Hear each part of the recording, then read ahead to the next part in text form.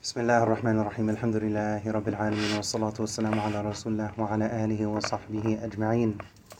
One of the most foundational and important concepts that we have in our beautiful deen is the importance of the intention. Allah is so generous that Allah rewards a person simply for having good intentions, even if that sincere intention does not necessarily turn into an action. Allah is so generous that person is still rewarded for having that good intention. And a key factor to keep in mind is the importance of sincerity. So a person can't say, I have the intention of, for example, let's say their zakat date is, the following day. If they think, I have the intention to give my zakat tomorrow because that's when it's due, but then they don't put a reminder in their phone. If they don't make the intention that, let me think about what my schedule is going to look like tomorrow. I'm probably going to have some time in the middle of the day for lunchtime. At that time, I'm going to go to this source, website, organization, whatever, and I'm going to, calculate it now so I know how much I need to give tomorrow so I can just give it and, one-stop shop, it's, done fairly quickly. The intention has to be backed up by sincerity. Otherwise, it doesn't really count as an intention. So the sincere intention is the type of intention that we can be rewarded for. It can't be something flimsy. It has to be something solid, inshallah. One of the key hadith that we have, which we're all familiar with, emphasizes this. إِنَّمَا الْأَعْمَالُ بِالنِّيَّاتِ, that actions are judged in accordance with their intentions. Some scholars have said that this hadith constitutes half of our deen, because one half is internal, the intention, for example, and the other half is external. Other scholars, they said it constitutes 1/3 of our deen. And their breakdown was 1/3 is your heart, your intentions, 1/3 is your words, and 1/3 is your actions, your limbs.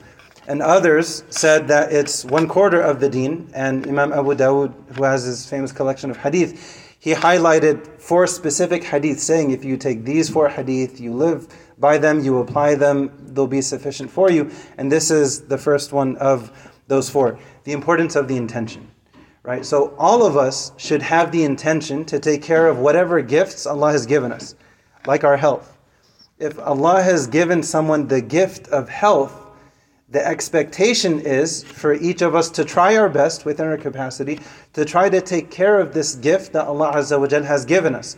Allah has given us the incredible gift of life. We should do our part to have the sincere intention to preserve not only our own lives, but also the lives of others.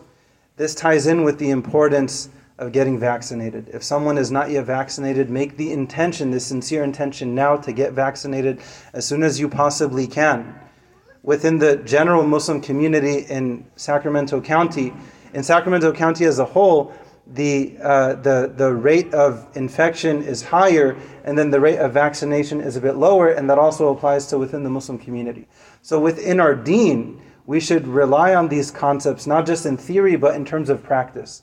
Right? So we should have this sincere intention. If we're not yet vaccinated, hopefully we are, but if we're not, make the intention. I ask you to make the intention here and now to get vaccinated as soon as you possibly can. If you've been vaccinated and you qualify to get the booster shot, then make the intent, and you haven't yet done so, then make the intention now to do so, because we want to take care of this gift of health and life that Allah has given us as well as others. And if we have that intention, maybe getting that shot becomes your ticket to Jannah. We all know the story of the person, they simply gave water to a dog, but they were sincere. Allah forgave them, Allah granted them Jannah. We never know which specific deed, as small as it may be, like giving water to a dog, not even a human being, not an orphan, not miskeen, not faqir, not a dog, not even a person, but that person was sincere in that small act. Allah appreciated it, Allah loved it, Allah forgave them and granted them Jannah. What if someone has the intention, the power of the niyyah, they have the intention that, I wasn't going to get vaccinated, but I'm going to do it because I want to protect my life, for myself, as well as for my family, as well as the lives of others. Right in the Quran, Surah Al-Ma'idah, and whoever saves one life, then they're rewarded as if they saved all of mankind. And whoever takes one innocent life, it's as if they killed all of mankind. Last thing I'll mention, some people have asked Some people have asked if I can issue a letter as an imam, giving them some kind of, religious exemption from the vaccination. I said, absolutely not. Actually, religiously, you should get vaccinated. Religiously, you have to get vaccinated.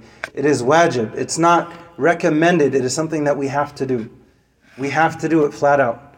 So please don't even ask. Don't ask myself. Don't ask the center. It's something that we have to do, and we need to take it seriously. I know we know this, but I'm mentioning the reminder anyways, because chances are there's probably someone here who may not have been vaccinated yet, but hopefully, bi-idhnillah, by the grace of Allah, I hope and I pray that it convinces even one person here to commit to doing so, making the intention now, and then taking action tomorrow as soon as you can. We ask Allah to make things easy for all of us. We ask Allah to protect our lives and our health, as well as the lives and health of others. Ameen Rabbil Alameen wa akhiru da'wana alhamdulillahi rabbil alamin.